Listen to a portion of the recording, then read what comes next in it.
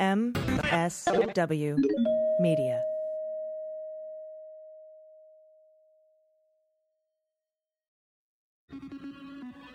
News with swearing. Daily beans, daily beans. Daily beans, daily beans. Hello and welcome to the Daily Beans for Friday, December 18th, 2020. Today, the House Judiciary will reissue the McGahn subpoena in the new Congress, unraveling the depth and breadth of the Russian hack. Trump's tax holiday has to be repaid in the middle of the pandemic winter, impacting every military and federal employee family.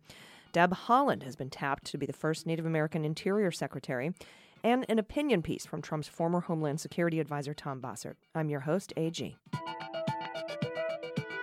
Hey, everybody. Great show for you today. Today, I'll be speaking with Kyle Cheney, the congressional reporter from Politico, about the House Judiciary moving forward with the McGahn investigation in the next session of Congress.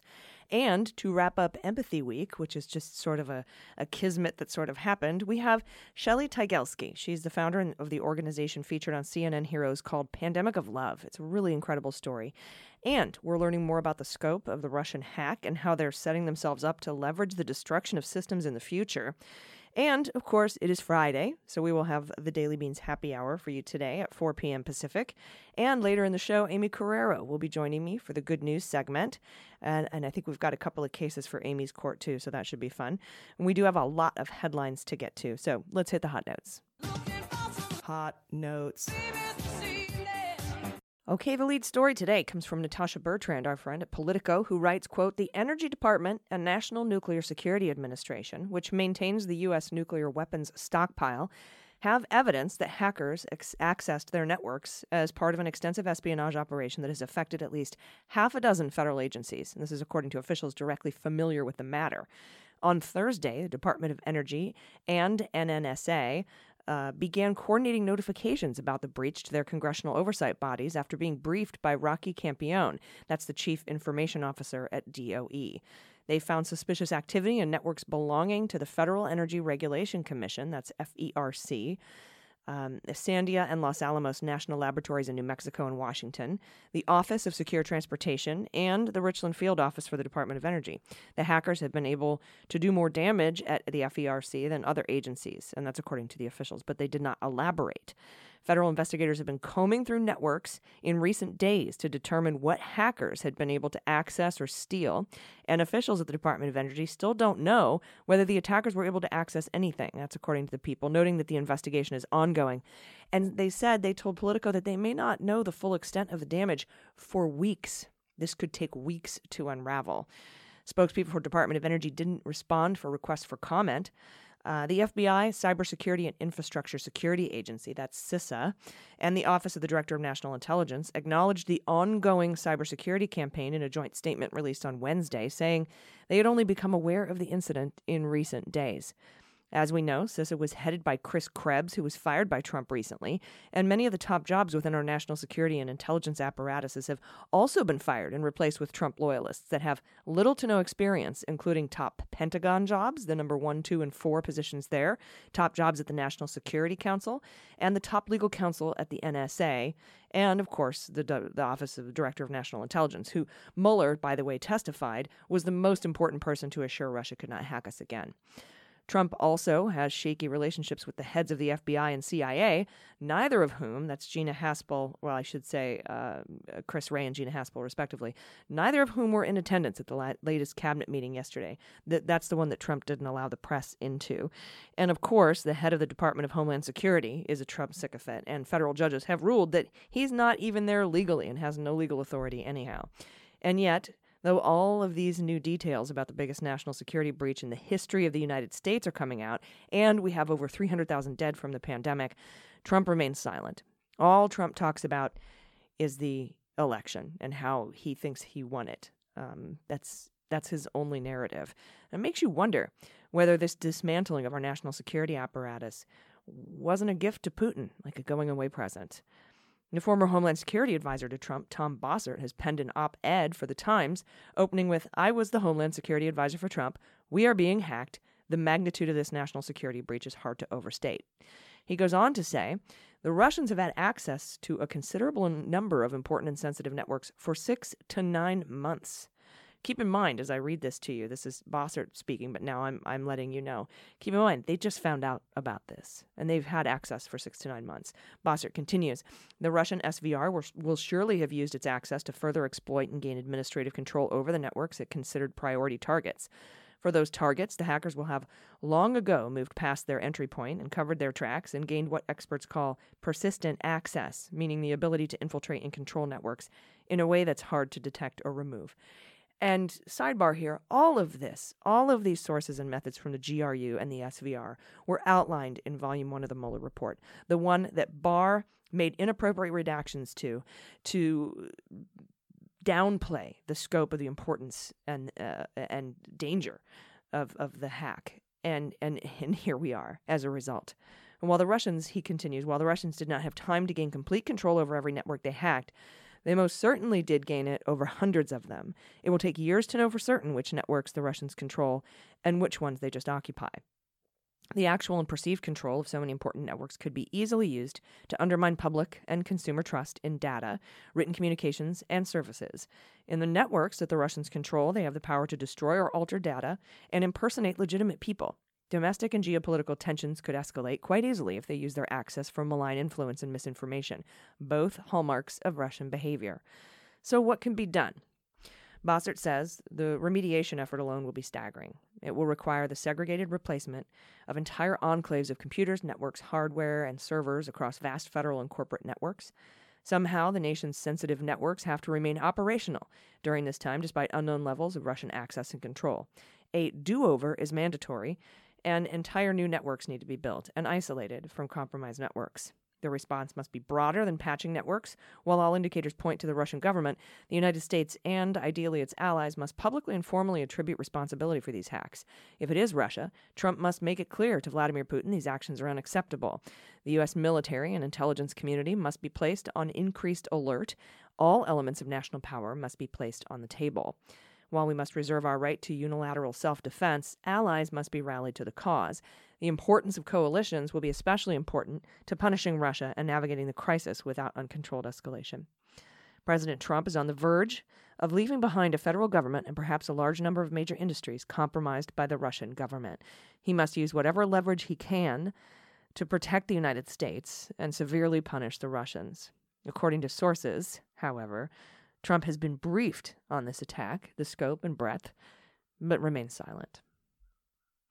And let's switch gears here. 2 more firsts from the Biden transition team.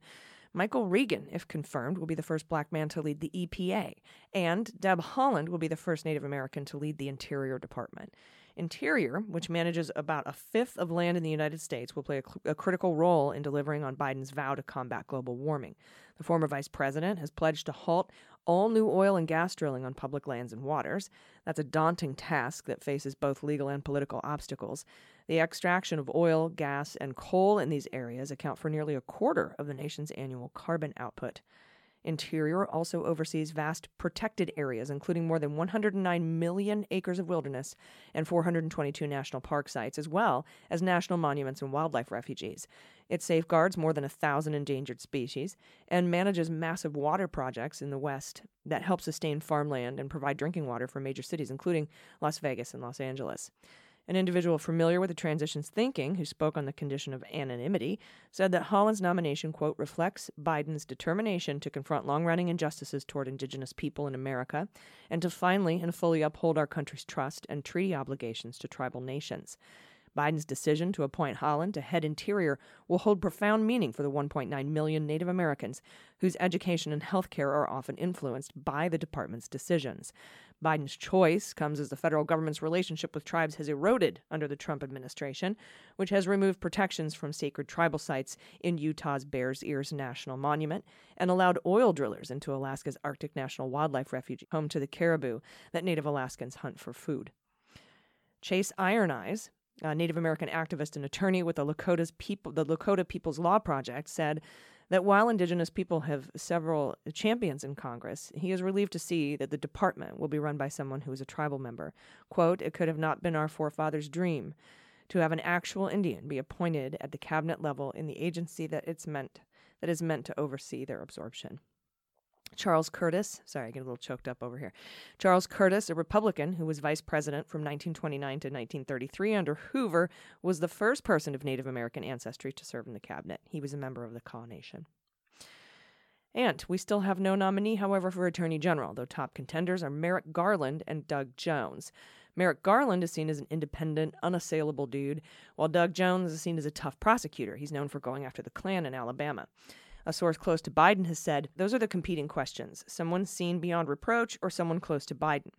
As Doug Jones is a longtime friend of Joe Biden. That's why they're sort of having those questions. Another question that the mainstream media is leaving out, and maybe they're leaving it out because it's actually not a question, but I don't know how it couldn't be, is Merrick Garland, if you elevated him to Attorney General, would leave a vacancy on the federal bench in the D.C. Circuit Court of Appeals.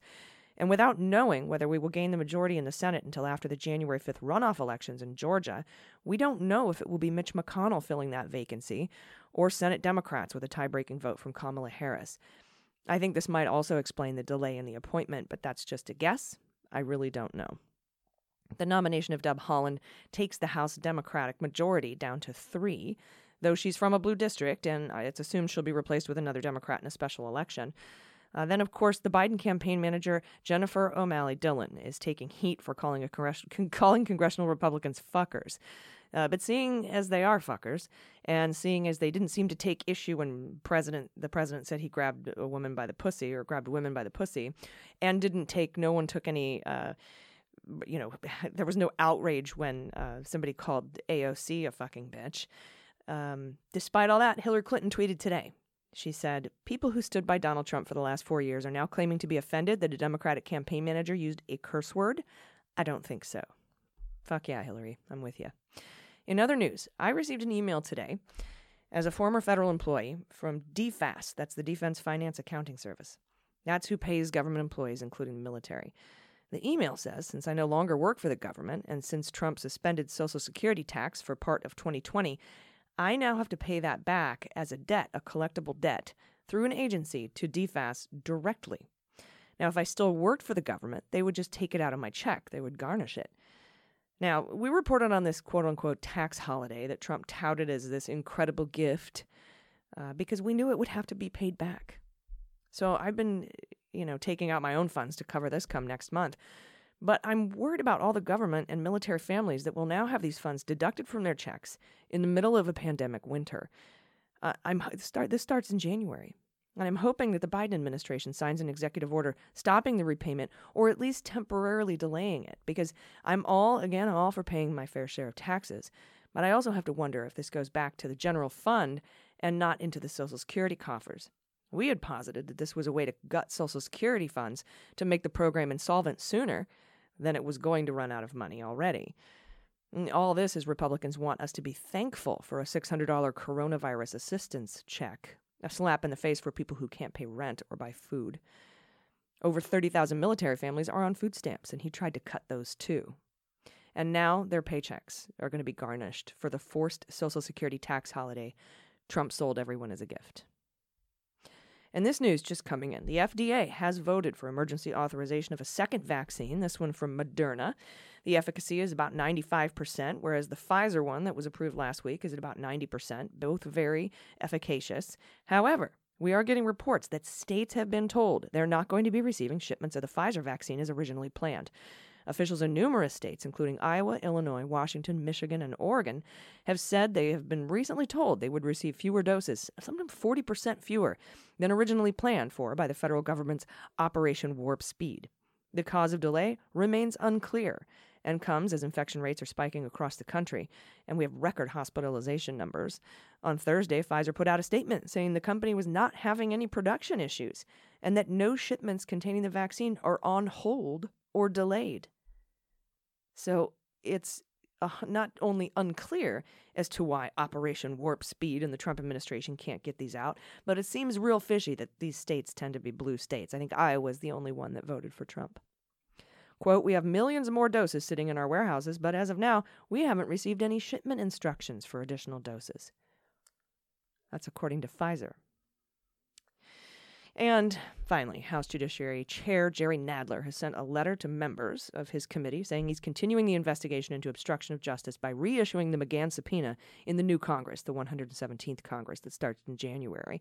And I'll be right back to speak with a congressional reporter from Politico with the story, Kyle Cheney, about that letter right after this. So stay with us.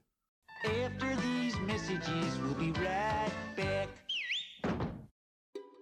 Hey everybody, today's episode of the podcast is brought to you by Fight Camp. It's always a challenge trying to stay in shape, especially with gyms closed. We're stuck at home. We want new and fresh workouts. All the gyms are on lockdown. I try to work out at home, but I get bored by the same thing over and over again, so I'm looking for new stuff. And if you're like me and you're looking for an exciting workout that's fun and challenging and not boring, you have to check out Fight Camp.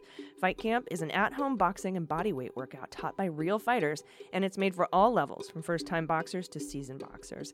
And it's great for kids, too. It's super fun. The boxing workout is always ranked as one of the best ways to get in shape, and it's honestly one of the most fun ways to get a full-body workout and combine cardio and strength training while getting out your anxiety, you know? Yeah, Fight Camp. You develop some hand-eye coordination, too. And Fight Camp provides all the gear you need. They have gloves, wraps, the best freestanding punching bag on the market, and they have this punch tracking sensor that shows you real-time progress and stats on any iOS device. The workouts are structured like traditional boxing rounds with interval training of 3 minutes high-intensity boxing and bodyweight training and then 1 minute of rest. So it's that high-intensity interval workout. And you can access over 400 different workouts at all fitness levels and skills. They have new ones every week, so it's always fresh. And you can connect with Fight Camp on Facebook. They have over 4,000 members, so you can challenge each other and compete and climb the leaderboards. So watch yourself reach new milestones, bring the goal-crushing mentality to every part of your life. Fight Camp keeps you engaged, focused, and in the zone. Endless variety, uplifting beats, motivating trainers, and powerful technology all combine to create a uniquely satisfying workout. And Fight Camp offers flexible financing, as low as 0% APR. And right now, for a limited time, you can train and try Fight Camp for 30 days with a money-back guarantee. Just go to joinfightcamp.com/beans. That's right, try Fight Camp for 30 days, and if you don't love it, they'll refund your money. Train like a fighter and turn your sweat into results. To try Fight Camp for 30 days, just go to joinfightcamp.com/beans. Again, that's joinfightcamp.com/beans. All right, everybody, welcome back. So, in a letter to the Judiciary Committee members from the chair, Jerry Nadler has said that the testimony for Don McGahn remains essential for the 117th Congress, the new Congress coming in this year. As we know, we've reported that the subpoena for McGahn would expire at the end of the term, making it like, you know, Trump's sort of desire to keep delaying this gave him this win, like it just ran out of gas. But the judiciary appears to want to continue this investigation into obstruction. And joining me today to discuss it is congressional reporter for Politico, Kyle Cheney. Kyle, welcome back. Great to be here, Allison. Thanks for having me. Yeah, really incredible story. I'm glad you're reporting on it. And I was wondering if you could tell us a little bit of some of the details about this letter. Can you tell us under what authority Nadler is moving to continue this investigation from the 116th to the 117th Congress? Sure. Well, so first of all, the reason this letter was even issued was because there's a deadline for the House overall to tell the courts what they want to do about Don McGahn, and the courts said we want to hear from you by the end of December. You know, your posture in this case, and so. The deadline came and they said, we got to tell the court something.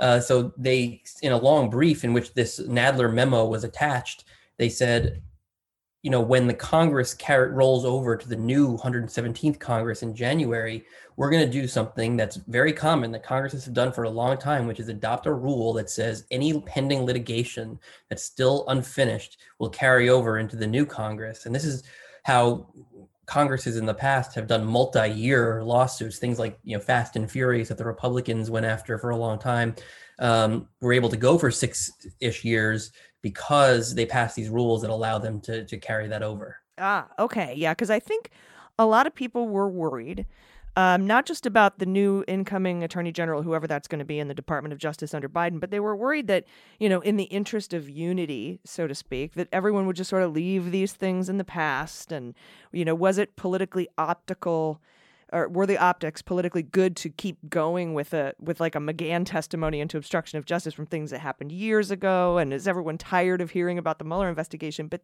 so they had to make a decision, and it appears that they're deciding to continue with this investigation. Yeah, that was something we were wondering too. And there are a lot of signals that they may reevaluate. But on this particular case, it sounds like either they think they have a strong enough hand that it's worth carrying through. Because remember, this isn't even just about Mueller. It ends up being much bigger than Mueller because it's about the relationship between the executive and Congress. And I think Congress would love a ruling that says, yes, you can subpoena and compel to testify senior White House officials. Now, I think Democrats are worried that they could be handing Republicans a very strong weapon if Republicans were to retake the House in 2 years and Biden is president. But I think at the end of the day, they want clarity on this. They don't want a president to be able to run out the clock every time there's an investigation.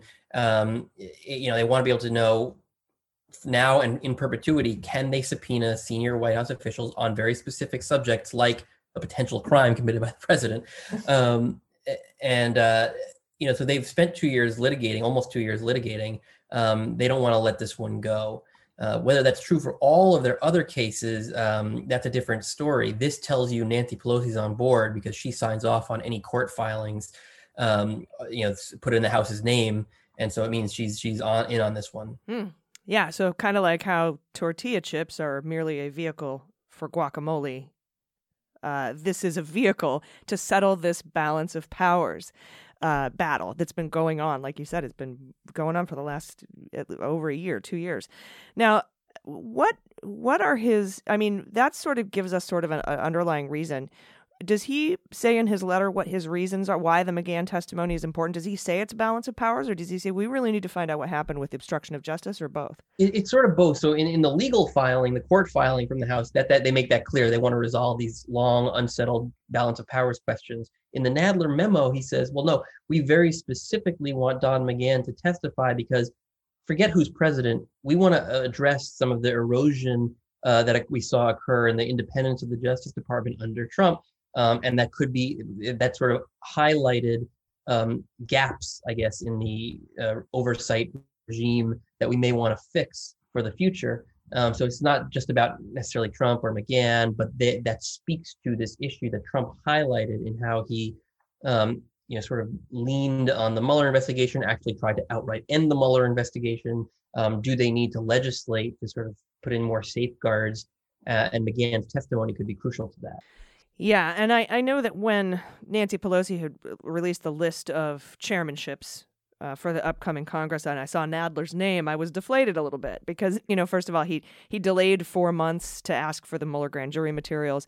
And I was like, is he really going to want to go forward with this? So this was actually, I was pleasantly surprised by this letter. And now I'm wondering if this signals a broader desire by Congress to continue with other investigations. For example, like I said, the subpoena to get the grand jury materials from Mueller, which he issued July 27th, I think, of 2019, saying we need to do this under Article 1 impeachment, but that's no longer the reason. So I wonder what they're going to do with those kind of cases. I actually wonder about that case in particular, too, because they were supposed to be heard by the Supreme Court in December, and the House actually asked the court to delay it until the new Congress because they may want to reconsider their posture.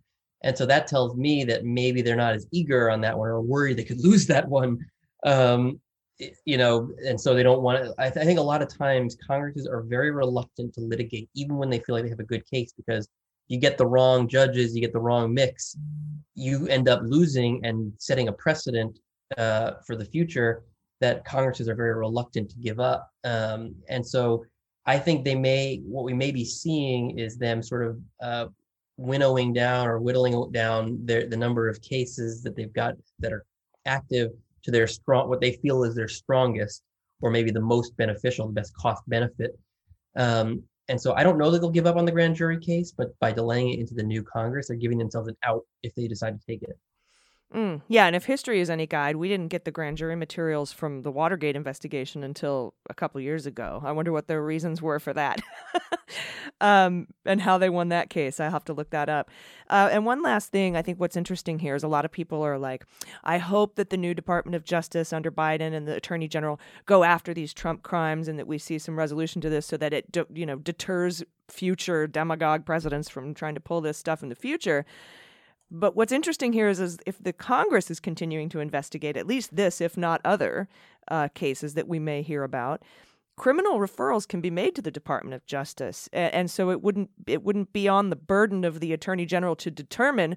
I mean, yes, they would have to decide whether to take these criminal referrals and go forth, but they don't have to decide it on their own. And of course, we know Biden has said he's not going to do any coercion or not in either way. This is a needle Biden's going to have to thread. Is, first of all, let's see who he picks for Attorney General. It's interesting. It's taken as long as it has for him to identify somebody, and then that who he picks will tell us a lot about. Is this a turn the page kind of a pick? I don't want to deal with the past, or is this someone who is on record talking about wanting to hold people accountable for things that may have occurred, even if it doesn't involve a look back.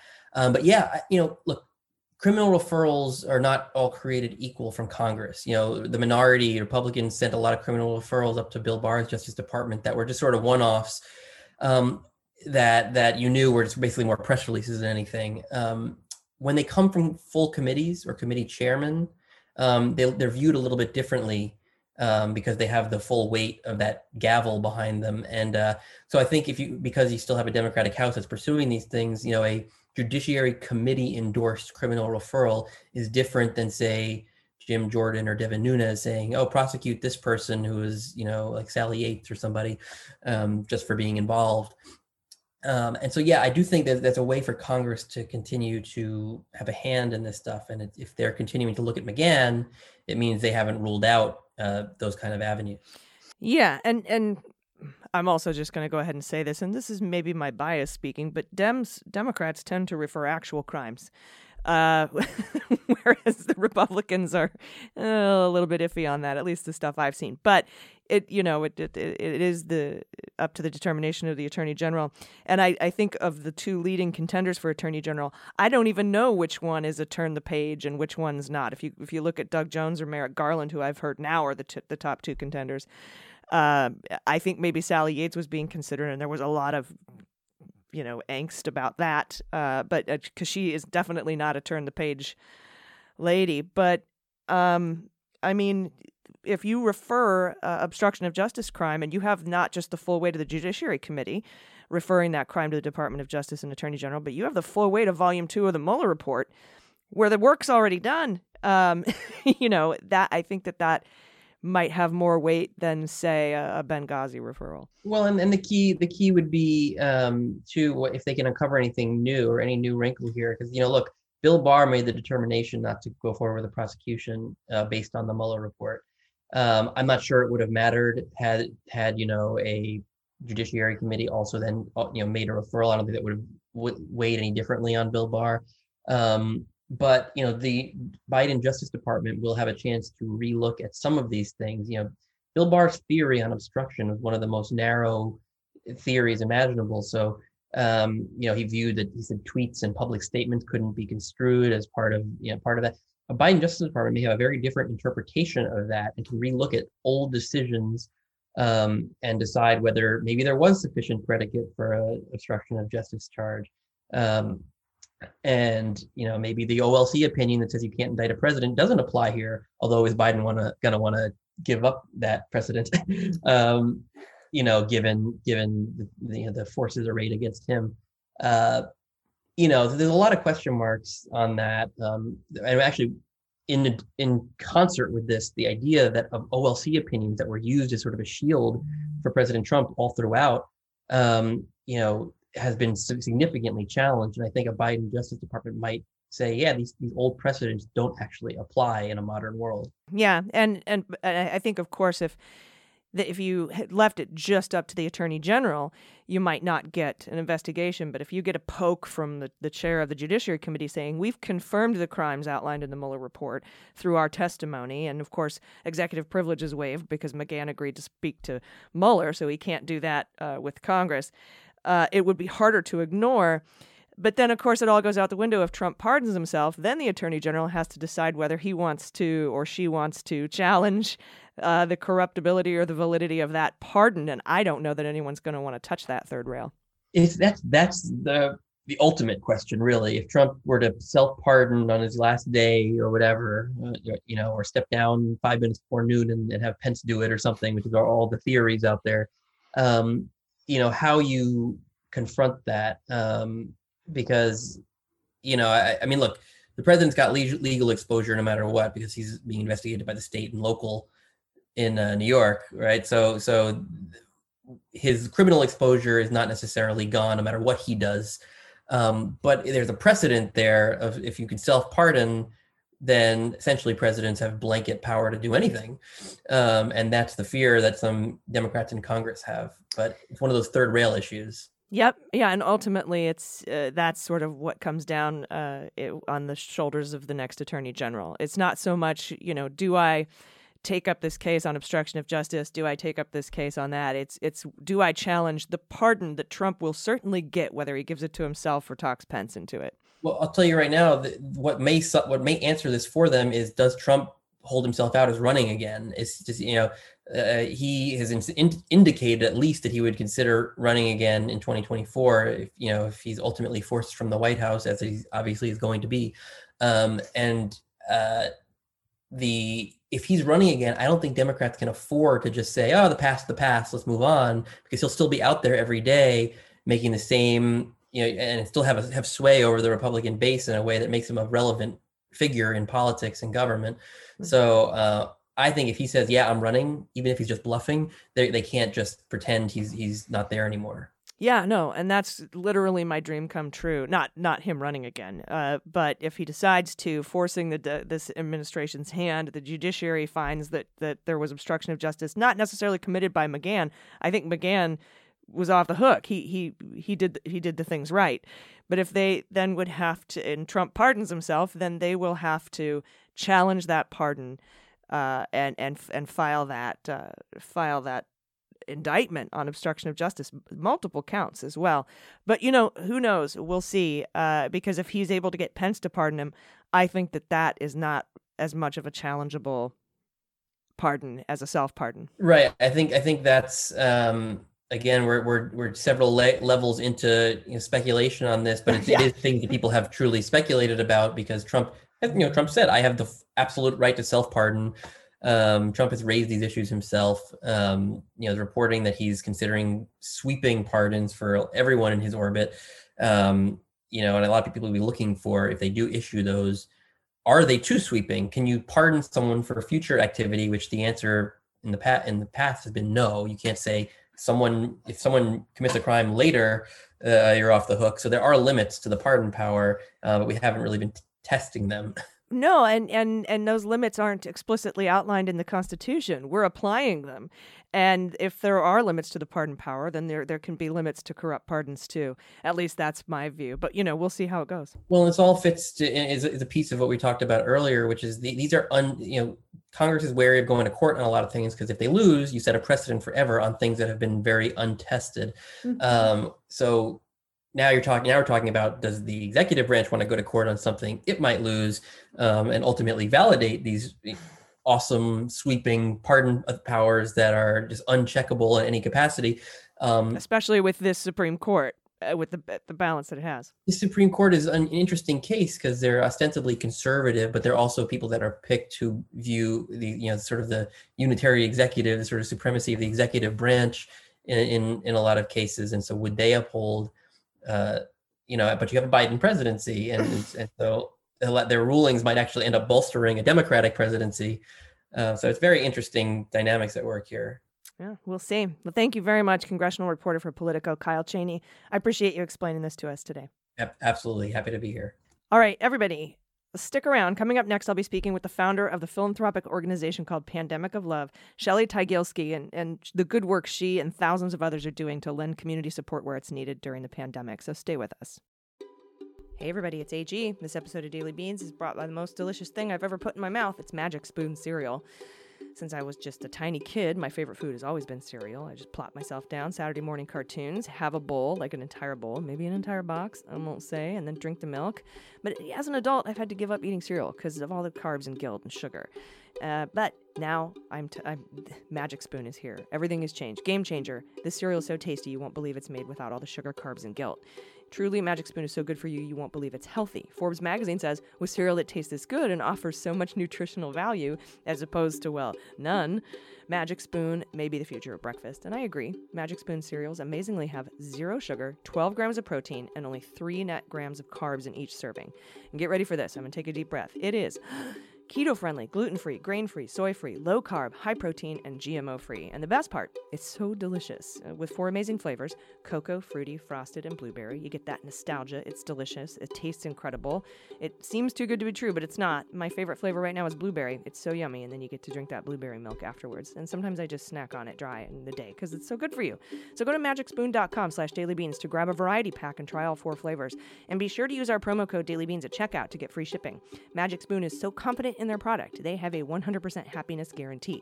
So if you don't like it for any reason, they will refund your money. No questions asked. That's magicspoon.com/dailybeans and use code dailybeans for free shipping. And we thank Magic Spoon for sponsoring the podcast. All right, everybody, welcome back. Today, I am really honored and happy to be speaking with the founder of the philanthropic organization called Pandemic of Love. Please welcome Shelly Tygielski to the show. Shelly, thank you so much for talking to me today. Thank you. Thanks so much for having me. I really appreciate it. Absolutely my honor, because what you've started is just, this like fills my heart with joy. Can you tell us a little bit about how Pandemic of Love started and now like what it's grown into? Because this is incredible. Sure. So Pandemic of Love started around my kitchen table on March 14th. I'm a full-time meditation teacher with a community in South Florida. And I'm not in South Florida right now, by the way, which is why there's a fire behind me.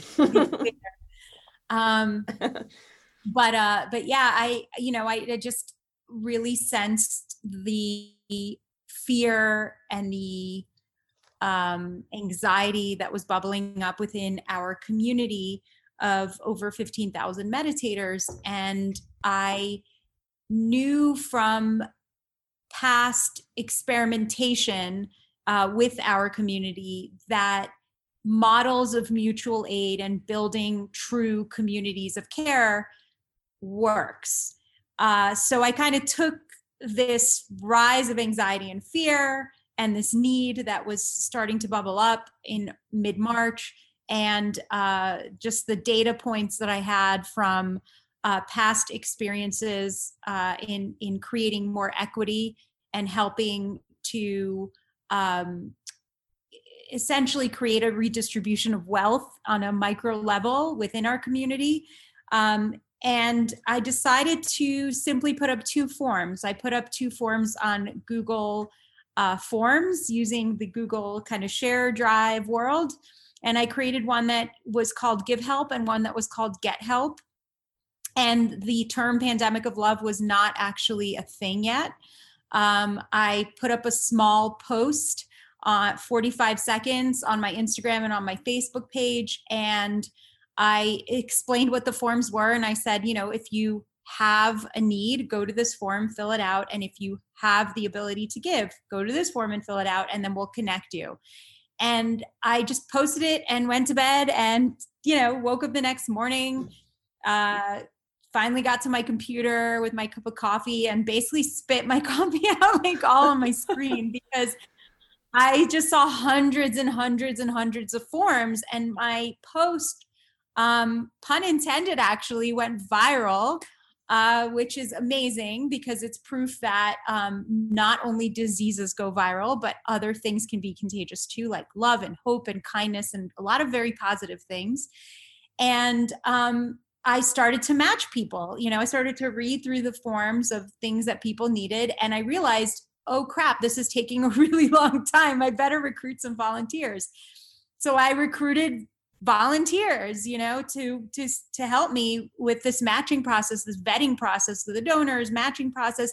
And, didn't really think of kind of the byproduct at that point. But I think one of the things that I'm the most proud of that Pandemic of Love does, so I'll explain it in a very kind of high level here, but essentially, so we are a mutual aid community, for lack of better purpose. And what that means is that we just simply are matchmakers. We connect a donor with a person in need directly by email, by text, or otherwise, and we step out of the way. And then we let the magic happen. And so sometimes it's like, we call them hit and run donors, where it's like they pay the bill and see you later. And that's cool because they help the person. But a lot of times what happens is that people connect on a very emotional level and they start sharing stories. And so people on both sides have the ability to feel seen and heard. And what we've seen over the now 1 million matches that we've made since March 14th is that these connections happen across political divides, they happen across racial divides, across religions and cultures and state lines, you name it. And it's beautiful because what it does is it taps into this universal suffering that all human beings are familiar with. I don't care who you are or what socioeconomic status you come from, you have experienced suffering. And you have mirror neurons, and that's why you cry at really sad movies and like Hallmark commercials. And so, you can empathize with a person, but yet it also triggers something in you where you, share something about your life, and really genuine and beautiful friendships have been formed that have been mind blowing. Really, they've definitely proven that we are all suffering of the same affliction of being human. And that when we kind of boil it down to just that, and we kind of, all the labels that society and the world has forced upon us really since birth, when we let those fall away, really beautiful and magical things can happen. Are you able to give us any examples of some of these matches, or are there privacy concerns? Can you? No, we've shared them. They've actually, CBS This Morning did an awesome expose. You can actually like Google Pandemic of Love CBS This Morning, and you can probably see the clip. Or maybe you could share it if you post anywhere, of a story of a woman named Beth and a man who lives in Miami, in South Florida, and a man in Brooklyn, New York, I think, or the Bronx, but one of the boroughs in New York City, who was a school teacher, a New York City public school teacher. And he could not afford the co-payment and the transportation required to go to this appointment that he had out in Long Island with like a specialist for his like neck and throat, because he was having like all these issues. And so she sent him a care package because he wasn't feeling well. She actually mailed him this like 40-pound care package. And in it was also money to pay for that copayment and to go, to basically be able to get there. And he went to this appointment and was diagnosed with throat cancer.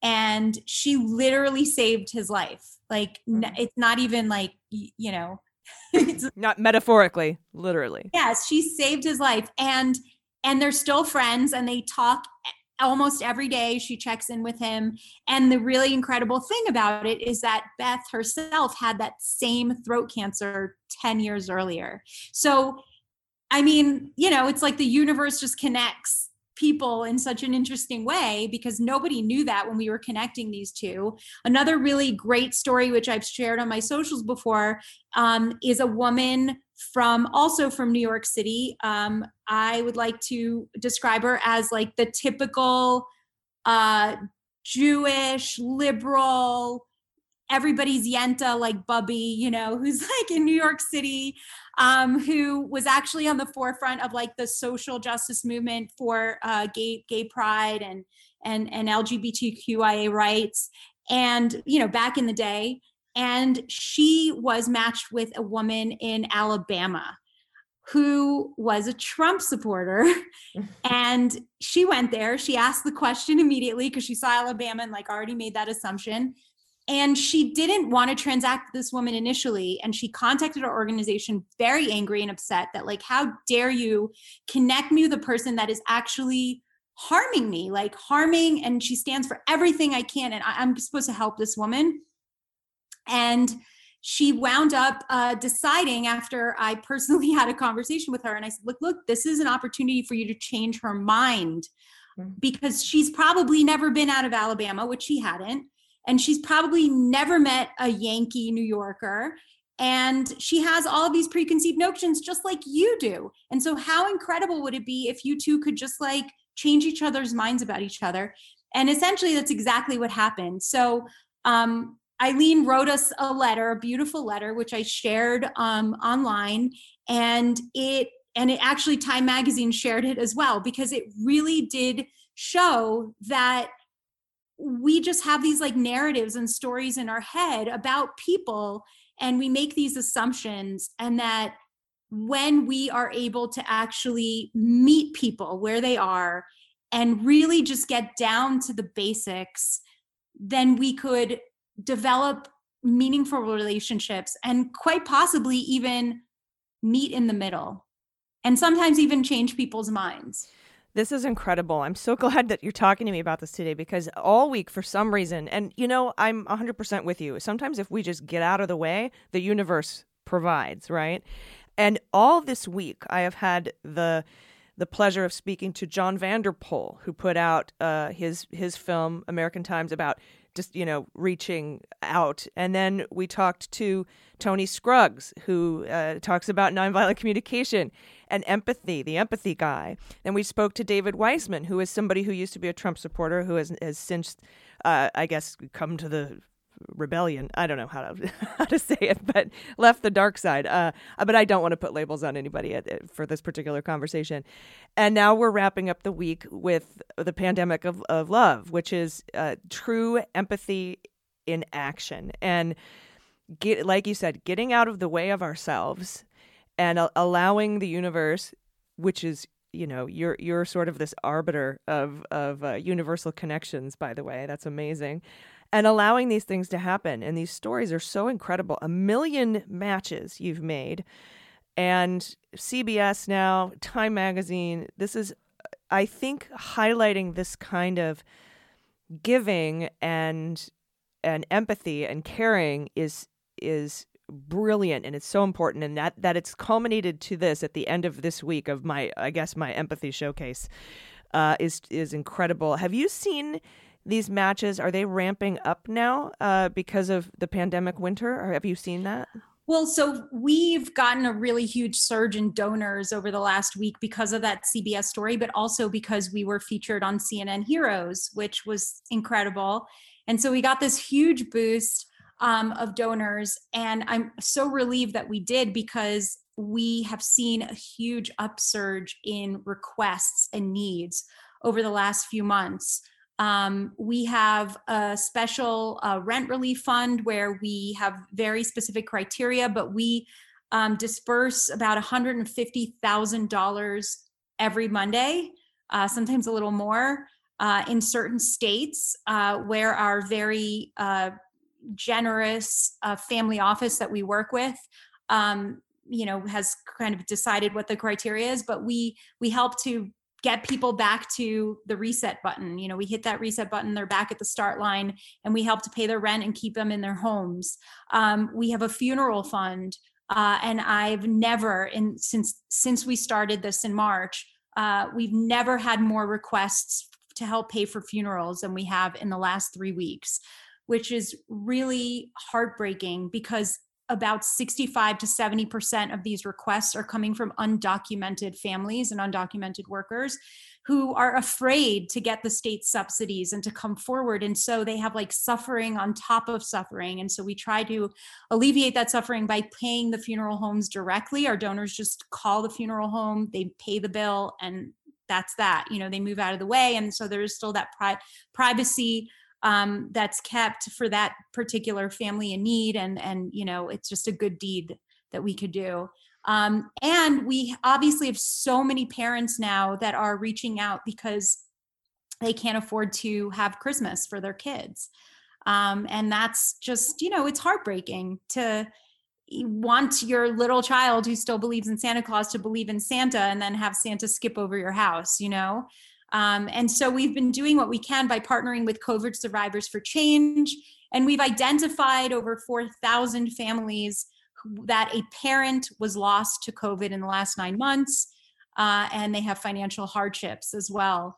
And we've partnered them up and created Amazon wish lists for them. And all of those families have been matched. So they're all going to be getting gifts and hopefully already started receiving them this week. So that's, we're sort of pivoting every time that we see a new need. And then we're continuing to match an average of 2,500 families a week, new families a week with donors. And this is done, by the way, on a micro community level. Mostly, we have 220 chapters around the country. We're onboarding another 80 chapters in January. And we are, doing this at a micro level, and because it becomes an opportunity for transactions to not just be financial, right? Sometimes people need help with like a delivery of pharmaceuticals or food delivery, or they need help taking their dog out for a walk because they can't, physically do that. There's just so many different needs that are out there. And the premise really is that every single human being on this planet has something that they can offer. Doesn't just have to be financial. Mm-hmm. And that every person on this planet has something they need. And if we can kind of get down to those basics, I think we can really create true equity. That's so amazing. Stepping in where this administration has failed us. And I think you're going to see a new need coming up in the new year, starting in January. I've just found out, because I'm a former federal employee, that military families and federal employees who were forced to defer their Social Security tax are now having to pay it back. And so they're going to be doubling that and tripling that, taking it out of people's checks. And if you no longer work for the government, you now have a debt collection for DFAS that you're going to have to pay back. So this was one of the Trump, I'm going to defer your Social Security to give you a tax holiday because I'm awesome. And if you reelect me, I'll make it so you don't have to pay it back. Well, here we are. And I think starting in January, you're going to see a lot of military families, over 30,000 of which, by the way, are on food assistance, are going to be having double their Social Security taxes now taken out to pay back that tax debt that was supposed to be a gift. And I'm worried about these families, to be honest. So hope, maybe there's something that we can do to reach out to them as well. But I want to thank you for coming on and sharing this with me. This is an incredible story. And can you tell, I bet we have a bunch of people who want to help. And I bet we have a bunch of people who have needs. Can you tell people where they can go and fill out these forms to be matched? Sure. It's super simple. Just go to pandemicoflove.com. You can click on local and see if there's a micro community in your area. And don't fret if there's not. You can just go back to our homepage and you can see on the bottom there our national forms. So you don't have to be in a particular city or state to be matched. We can match you with anyone across the country who's willing to help. So definitely, tell us everything that you need. Don't be shy. I know asking for help is really one of the hardest things that anybody ever has to do, and that so many people have always been in the position to give. And so it's, it's really hard for them to be in a position where the tables have turned. But we're no stranger to people being vulnerable and to, keeping things very safe, creating that safe space for you to ask.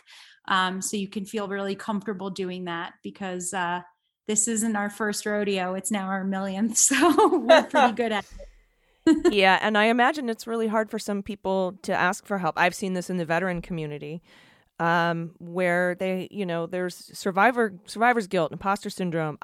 My needs, what I need is nothing compared to what some other people need. I've had veterans approach me and say, I don't even want to sign up for my VA benefits. I didn't lose a limb or anything, and I just want to tell everyone, just like you said, everybody needs something, no matter what socioeconomic path you're on, especially right now in this pandemic winter where I think there's just so much suffering. Yeah. I mean, like saying that somebody, can't get help because somebody has it worse, or that somebody can't complain, for example, because somebody has it worse, is like saying somebody can't be happy because somebody has it better. And like, we never say that. So I think if we just, kind of not compare ourselves and just look at our own situation I think that, we can do more if we're whole. And so if you can allow somebody to kind of help make you whole again or press that reset button, it will allow you to get back out there and help people. Well, thank you so much for speaking with me today. Pandemic of Love. I love that you started in your kitchen. We started in the kitchen. We call it the kitchen days. But I appreciate you coming on. The work that you're doing is incredible. Everybody, Shelly Tygielski, thank you so much. Thank you. Thank you so much for having me. Really appreciate you. Yep. And if we needed more good news, we do have some coming up after this break. Thank you. Hey everybody, it's AG. My favorite part of the day is my shower. It's quiet, it's relaxing, it's warm, it's fantastic. I have my best ideas in the shower, and that's why I'm excited to tell you about our new sponsor, Nebbia. It's backed by some of the biggest names in Silicon Valley, including Tim Cook, and it's designed by former Tesla, NASA, and Apple engineers who spent years researching and developing a superior shower experience that saves water. And it's anything but ordinary. The Nebbia enhances your shower experience. It's like a steam room combined with an invigorating shower. After a Nebbia shower, I feel so relaxed. It's like I was at a day spa. The Nebbia by Moen Spa Shower is Nebbia's most advanced shower yet, with twice the coverage and half the water usage of standard shower heads. And despite using 45% less water, the spray is 81% more powerful. Nebbia's atomized droplets rinse shampoo and conditioner out of the thickest, longest hair. It can be easily installed in 15 minutes. If you can change a light bulb, you can install Nebbia by Moen. And it balances functionality with a clean aesthetic. They're beautiful. They have different finishes, including white and chrome, spot-resistant nickel, matte black, and black and chrome. And they offer accessories like shower shelves and shower curtains, which pair perfectly with the shower's stunning design. The Nebbia by Moen Spa starts at just $1.99 for the Daily Beans listeners. And we have a deal for you, too. The first 100 people to use the code BEANS at Nebbia right now will receive 15% off site-wide. Nebbia rarely does deals like this, so this is a great time to jump on it. Go to nebbia.com/beans. That's NEBIA.com/beans to check out what they have to offer. The first 100 people to use the code BEANS when checking out will save 15%. Again, that's nebbia.com/beans and use the code BEANS to save 15%. All right, everybody, welcome back. It's time for the good news. Well, we'll float on, good news is on the way.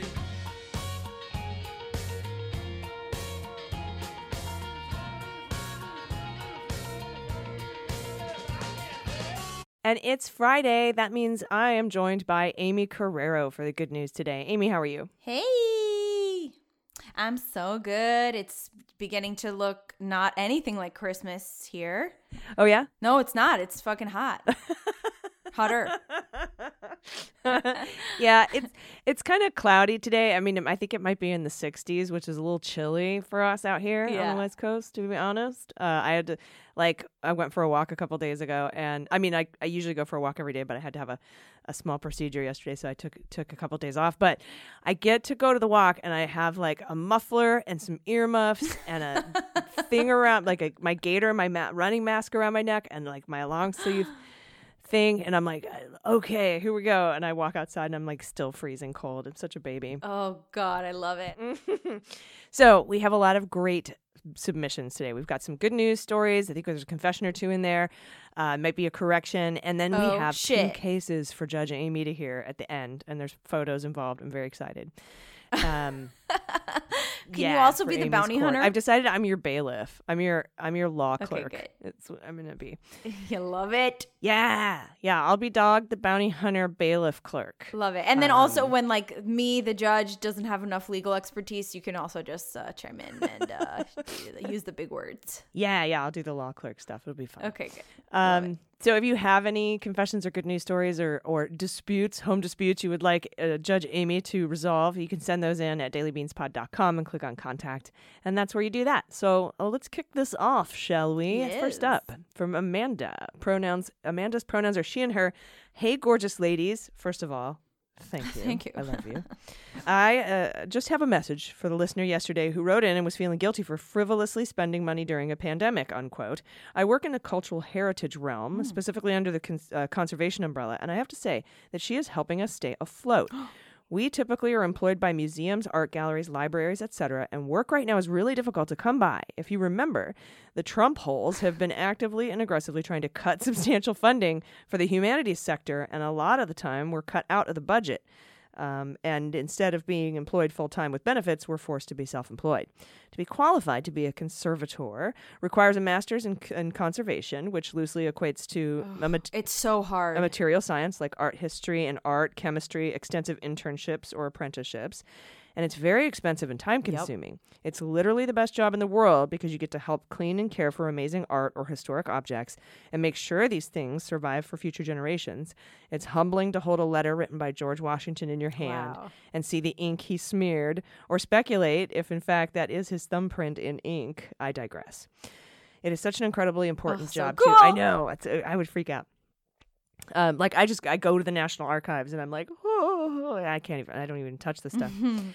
She goes, it's so incredibly important as a job too. We're the ones making sure the physical constitution can be passed on to future generations, which honestly is probably why the Orange Menace is cutting funding left and right. What constitution? I don't see the real one. Fake news.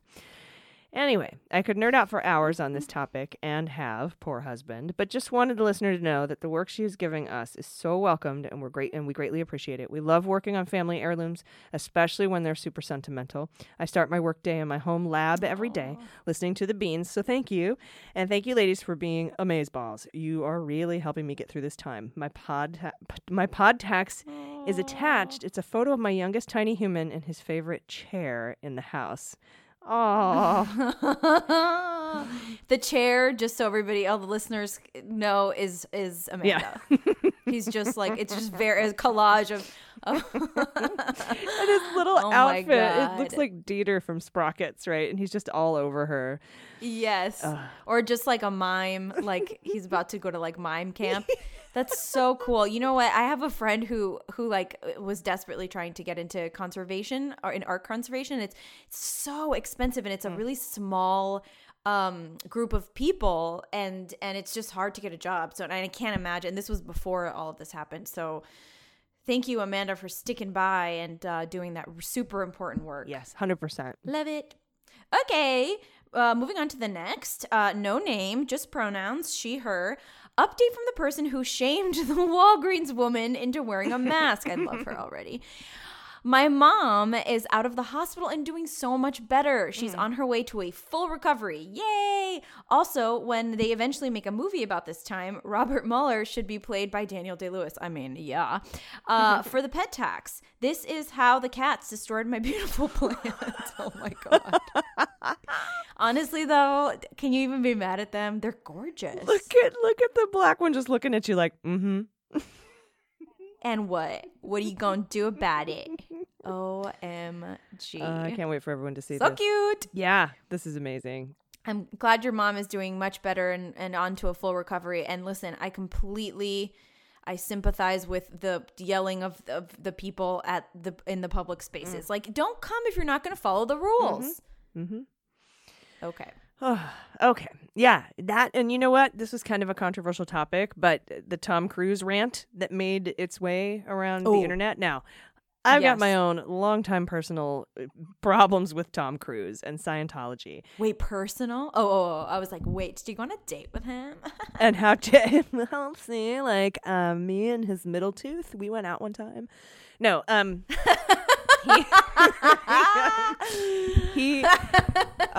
what I'm talking about, by the way, is if you look at it, just Google, I almost said Trump, Google Tom Cruise middle tooth and you'll see what I mean. Yes, but it had to be like in his early years because I don't think he has it anymore. I think he got it fixed. He might have gotten it fixed. But anyway, I have lots of personal problems with Tom Cruise. But, you know, his rant about following COVID protocols, that production had already been shut down for 2 weeks one time. And yeah, I agree. And how many people, you have to maintain a certain amount of work. I mean, it's not just him. He doesn't give a shit about himself. What he's angry about are the thousands of people, union workers, SAG-AFTRA people who work in the industry who, when productions get shut down, don't have money. And if they don't work enough hours, they lose their benefits. Yes. And that's incredibly painful for all of the people working in the industry because most of them are middle income, if not lower income people that are union members and have put in their dues, and if they don't make their hours, I mean, that's why like we had to travel to Canada and like Hawaii. I mean, like have to travel, but like, you know, we went to do work as actors because if we didn't log enough hours, then we weren't going to qualify for health insurance. Yeah. But, and also like a larger problem is that the insurance companies that insure these productions, they are super difficult to work with. And if it fails, then nobody's going to be able to get insured, and no production's going to be able to get insured, and therefore the thousands of jobs, yada, yada, yada. I totally agree with you. Totally stand by Tom Cruise. I can't believe I just said that, but he was right. And like, you know, and then there's a lot of extras who work on set who you have to come up with 3 SAG vouchers in order to become SAG-AFTRA in the first place. And if you miss an opportunity for that to get your voucher, then you can't be in the Screen Actors Guild. And there's just so many weird rules. And then, you know that these health insurance companies are just looking for a reason to say no to you. That's all they do. That's their job, is to find a reason to cut you. So anyway, I am fully aware that he is, you know, a piece of shit in other areas of life, and Scientology is a cult, and I know that, and so don't at me. But absolutely. But, you know, 2 things can be true. Yeah. Somebody's like, a broken clock can be right twice a day. I'm like, fine. Fine if that's what it is. Totally. Next up, from @Jeremy SY tweet, pronouns he and him. Listening to AG and Amy last week discussing John's complaint about the shower hair, I threw my head back in laughter. And with my quarantine, that's not trivial, reminded me of 2 things. 1, I am the guy who changes the toilet paper roll. But we're big recyclers, so we can just toss the empties into the garbage. Oh, so we can't just toss the empties into the garbage, but I never remember to get the rolls after. I wash and dry my hands, so I leave them stacked neatly on the windowsill. Naturally, this drives my wife berserk. She stuffs them down my shirt or throws them up the stairs at me when I pass by. Naturally, I'm unperturbed and have doubled down. Now I leave messages on them with a Sharpie or make sculptures with them by carefully ripping the cardboard cylinders and pushing them together. She's caught on, though, so I may have to start hiding them so I can get more creative, begging the question, why don't I bring them to the recycling box in the first place? Number 2, though not a lawyer, I worked as a senior paralegal in securities law, so I too have submitted complaints and filed corporate public documents relating to our lives. The merger of my wife and myself was announced with mergers and acquisitions, SEC filing, and of course, our first child was celebrated with a press release and new corporate registration of the new company's name and its relationship to the parent company. I've even created a logo for the corporate stationery. Love to you, my beans queens. I listen every night when my kids go to bed. For pet tax, I include the aged Lenny the Licker. That's the black and white terrier mix. And my girl, Scruffles, or Bitey McBitey Face. The black, gray, and brown terrier / squirrel killer mix. Look at these 2. They're so sweet. Do you remember Best in Show? Oh my God. Yes, I sure do. My favorite movie. Oh, so good. It's so horrible. Kathleen, it's a perfect movie. Catherine O'Hara is a treasure. Oh. I can do a tight 30 on Catherine O'Hara. I mean, I'm obsessed. But please look at how these paws are crossed. Just so, you know, just classy. And I'm okay with this, like, making of the sculptures and all of that, because it's not hair. So it's not hair.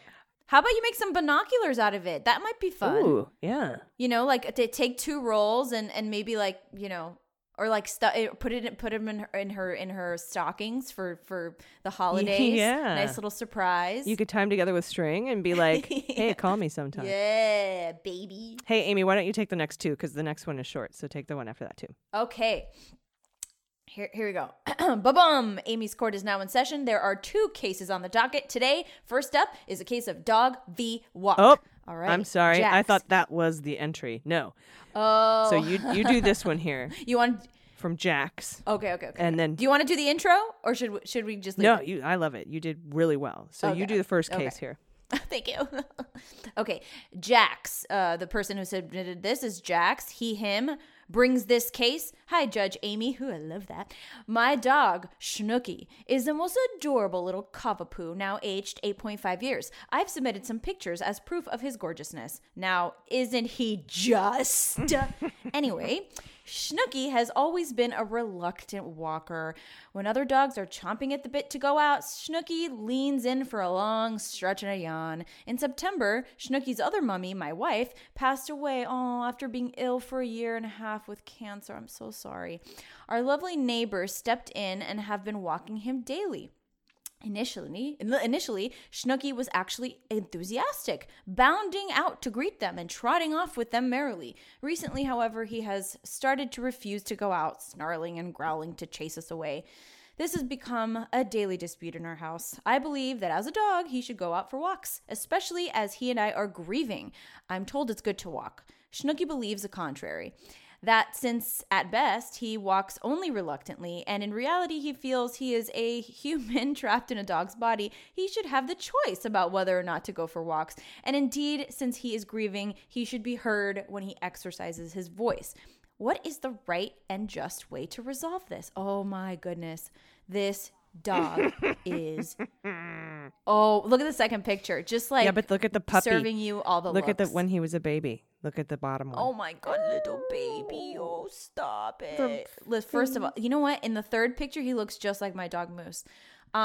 First of all, Jax, I'm so sorry for your loss. That's unspeakably terrible, and we are holding you in our hearts. Okay, so the verdict, this is a little bit unorthodox, but I think it could work to everybody's Like benefit. a compromise? Okay? You got a You ready? compromise situation? A compromise situation. What if you get, Jax, one of those like little strollers for those tiny dogs and like put the dog in the stroller? Because my thinking is that the dog, once he's out, is going to be like, wait, hold on. I want to get out and walk. But you just have to like be like, maybe you just have to kind of coax him out a little bit. So I say you definitely deserve to go on a walk. You, Jax the human, and the cavapoo also deserves to go on a walk, but maybe he just doesn't want to like use his paws. Maybe he doesn't want to go on a conventional walk. So try the little doggy stroller, or maybe just like put him like in one of those like little rolly baskets that you can like get for $20 on Amazon, and see how it goes. See what happens. Yeah, or maybe get him Might be fun. one of those radio flyer wagons and put like a little blankie in there. I don't know how big this dog is. He looks pretty small. He looks like maybe like 15 pounds. I think that'll work. I love wagons, and it's a good nostalgia piece too, and it makes a wagons great are Christmas so gift. cute. If you got him like a wagon Yeah. with a bow on the handle. Oh my God. And put a toy in Yeah, it. some toys and some treats. Love it. Okay. Oh, well, thank you very much, Jax, for that submission. The dog is gorgeous. This dog, so beautiful. He's so fluffy, and I want to pet him. He looks so soft. It looks like such silky fur. Next up is the case of intention versus perception. This is from Pavi. Easiest to pronounce P plus Ivy. P Ivy. This is from P Ivy. Hi, amazing people. Cool. P-I-V. I am a Finn and a pagan, and I listen to you religiously. Religiously. Apart from a little notes, I have no real reason to contact. Here on Earth, we live calm, orderly lives, waiting for the vaccination and Christmas. And there lies my dilemma. I do live in a very good neighborhood relative to the rest of Finland. I have a neighbor who sees me as her best friend, maybe because I have loaned money to her. Her family is possibly the original family the Shameless series is based on. High drama. So, if you've never seen Shameless, you should start. So, I love to do Christmas presents myself. Or use some kind of creativity and make an effort. I knew Mrs. Shameless is huge about the Christmas. She starts delivering presents at the end of November. Well, I thought this year I'll use my graphic skills, and I created personalized mugs for her and her on-again, off-again husband, who goes AWOL despite strict supervision. So I can't. This is too I know, much. I can't wait to see where this is going. So I created a design based around the only decent photos I managed to extract, and not to spoil the surprise, from her Facebook site, their magistrate wedding, and a photo I took in the hallway. So I made a romantic collage of it with a flower wall background and printed it onto 2 mugs. Just a practical thing because I know the woman worships personalized things, so I know this will have to be printed on something durable. Case in point, her commitment goes so far, she still wears a t-shirt brought to her from Disney World, Florida. No matter how that one side is gone and her tit is out in the open. Yes, I've seen it, not even just once. And the rest looks torn by a jaguar. But it's real deal from Disney World in Florida, so she keeps it. Sorry about the long premise. I do appreciate the court's time. My dilemma is this. I know she will love the mugs to the moon and back, but the husband, probably ex at the moment, it is difficult to keep up, has disappeared again. I know he slithers back home eventually, and depending on how bad the fight has been, the longer he stays away, they will play nice when he comes back. So, now I'm biting my nails over it. Do I give the present or not? He might be back home for Christmas, or maybe not. Shall I put this as a deadline, or will I give the mugs... and it might play some part in the couple's reunion? Or will it be a dagger in the heart for her? Please, Amy and AG, what should I do? Or am I selfish wanting to give into this situation? Well, if you have an opinion, I'd like to hear it, as I'm torn. I will abide by your ruling. Thanks, including my pod dog, Freddie. He listens to you also. He has no choice. Hi, Freddie. Good boy. Oh, my God. I'm obsessed with PIV. PIV, please... come on the show, all right? I mean, I have no authority to invite you on the show, but I would like to have a conversation with PIV. She sounds like a treat. My favorite part is I have a neighbor who sees me as her best friend. But PIV doesn't see her as her best friend. I think I have a solution for PIV. What would you say? Well, I mean, I would say give her the mugs. I mean, you went through the trouble, and it's not really. Listen, it's not your job to keep up with the ins and outs of the husband, maybe ex-husband. So I think it's very clear that you obviously put in a lot of thought and a lot of work and skill into the mugs, and I think you should give them to her. And if she's like, "Oh no, we broke up," you could be like, "Oh," and that's it. Here's some alternatives. Oh. You can either find, like, PIV, do you have a photo of you and her together?